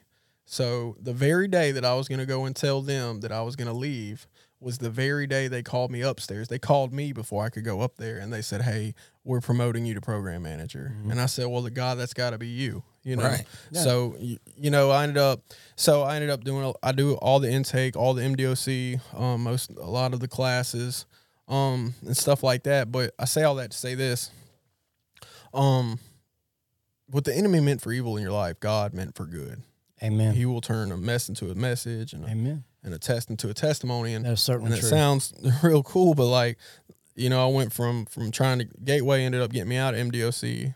Now I'm getting people out of MDOC. That is nothing but God, dude. You see what I mean? Yeah. And That's almost like Joseph, man. yeah. So Joseph, he was a prisoner, and the next thing you know, he's Pharaoh's second in command, and man, that's just that's beautiful, dude. That's right. Nothing but God. And man, I tell you, here lately, we've been able to kind of combine our efforts a little bit. She's come to Gateway a couple times, and I'm hopefully going to be able to do the same. Yeah. So y'all aren't even a power couple. Y'all are a kingdom couple, man. That's what y'all are. Y'all are making kingdom moves, and we try. Yeah. We I'm try. talking It's about, Jesus. It's Jesus, man. That's awesome, man. I'm just, I can't believe that we've sat here for almost 2 hours. I mean, How long was having this this supposed to be? having this conversation. and My this kids could are go probably on, out yeah. there ready to, Yeah, to this pull could- their hair out. But we'll definitely have to do a part 2 to this, because I'd love to hear more stories you might- about. I'd like to bring y'all back just to hear stories of other people that y'all witnessed, at Gateway and at Defining Wellness, and we can do that some other time. But to wrap this up, Yeah. Palmer. yeah, I just want to say that, like I said before, it's awesome to find people that have truly been in that pit, that have been elevated not only out of the pit, but are going back into that pit and helping people every day. It doesn't matter who you are or what you've done. God can use you, and He wants to. It doesn't matter if you could be that lifer. You talked about the guy that's still in prison, and you hope he gets out one day and able to do the things that he's doing in prison. That might not be his calling, that might not be what God has for him. But so I'm saying all that to just say that, even if somehow, some way you're hearing this and then you end up in prison, man, you can still do God's work there, and that might be what they want from, or God wants from you. But you're never too far gone. God is just literally a turn away. Everybody says, I ran back to God, but you don't actually have to run back to God. All you got to do is just turn right around. He's right there. And I'll tell you who I'm going to bring on the show, and he's watching right now. His name's David Spicer. I've seen his testimony twice. This dude had 7 consecutive life sentences that he was facing, yeah. but Plus God, 30, yeah, plus 30. So I shout out to him. Saw him commenting a minute ago, but I'll be talking to you about bringing you on the show, buddy. And any last thoughts, Brad, before we? The Yeah, recovery anything- cat. The recovery cat. Oh, okay. So we have a cat we need to rehome. We need to rehome this cat. This cat was found in the Gateway Rescue Mission parking lot. It's an orange kitten, tabby cat. It's Garfield. And it crawled out from underneath the Gateway van. Luckily, nobody was there to crank it while it was there, but it was covered in grease, so I just couldn't let it stay there. Well, he was cold. And he was covered in grease, about to get ran over. Kosha, no, I know what Kosha's thinking. She's watching too. She's like, I'm going to go get that cat. No, we're going to find out. If anybody looking for a cat, a very nice wants cat, to adopt him, rehome him, make him a forever home, we can't keep him. He's the recovery cat. We can't. We already have 3. Can't keep him. He's majestic. What's his name? Anything they want to Garfield. name him. We've already named him Garfield. That's how He bad. doesn't even have a name yet. I'm the same way. If I name it, it's mine. So, Takes Jessica, any last thoughts, sweetheart, besides the recovery cat? No. Any shout outs? Shout out to my boy Hunter Hoagie. Hoagie. Hoagie. I love Hoagie. For taking God's eternal call and Amen. going down to work for you for Christ. That's To the awesome. Gulf Coast. So I don't really have any shout outs. You better talk to your sister, Nikki. You know she's watching. She's going to watch it. I really couldn't have made it this far without Nikki Patchins and Brandy Jones, for sure. the Three Musketeers. We are the 3 Musketeers. We in the early recovery, we were everywhere together. You name it, we were there. That's really about it. I graduate drug court in 6 months or so. Praise Amen. God. Well, guys, I know this has been a rather long episode. Sorry. We sure appreciate y'all hanging around with us.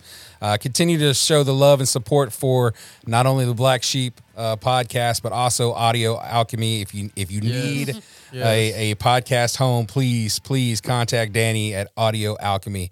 Until next time, we love you and continue to praise and worship God. Thanks for listening to the Black Sheep. Thank you.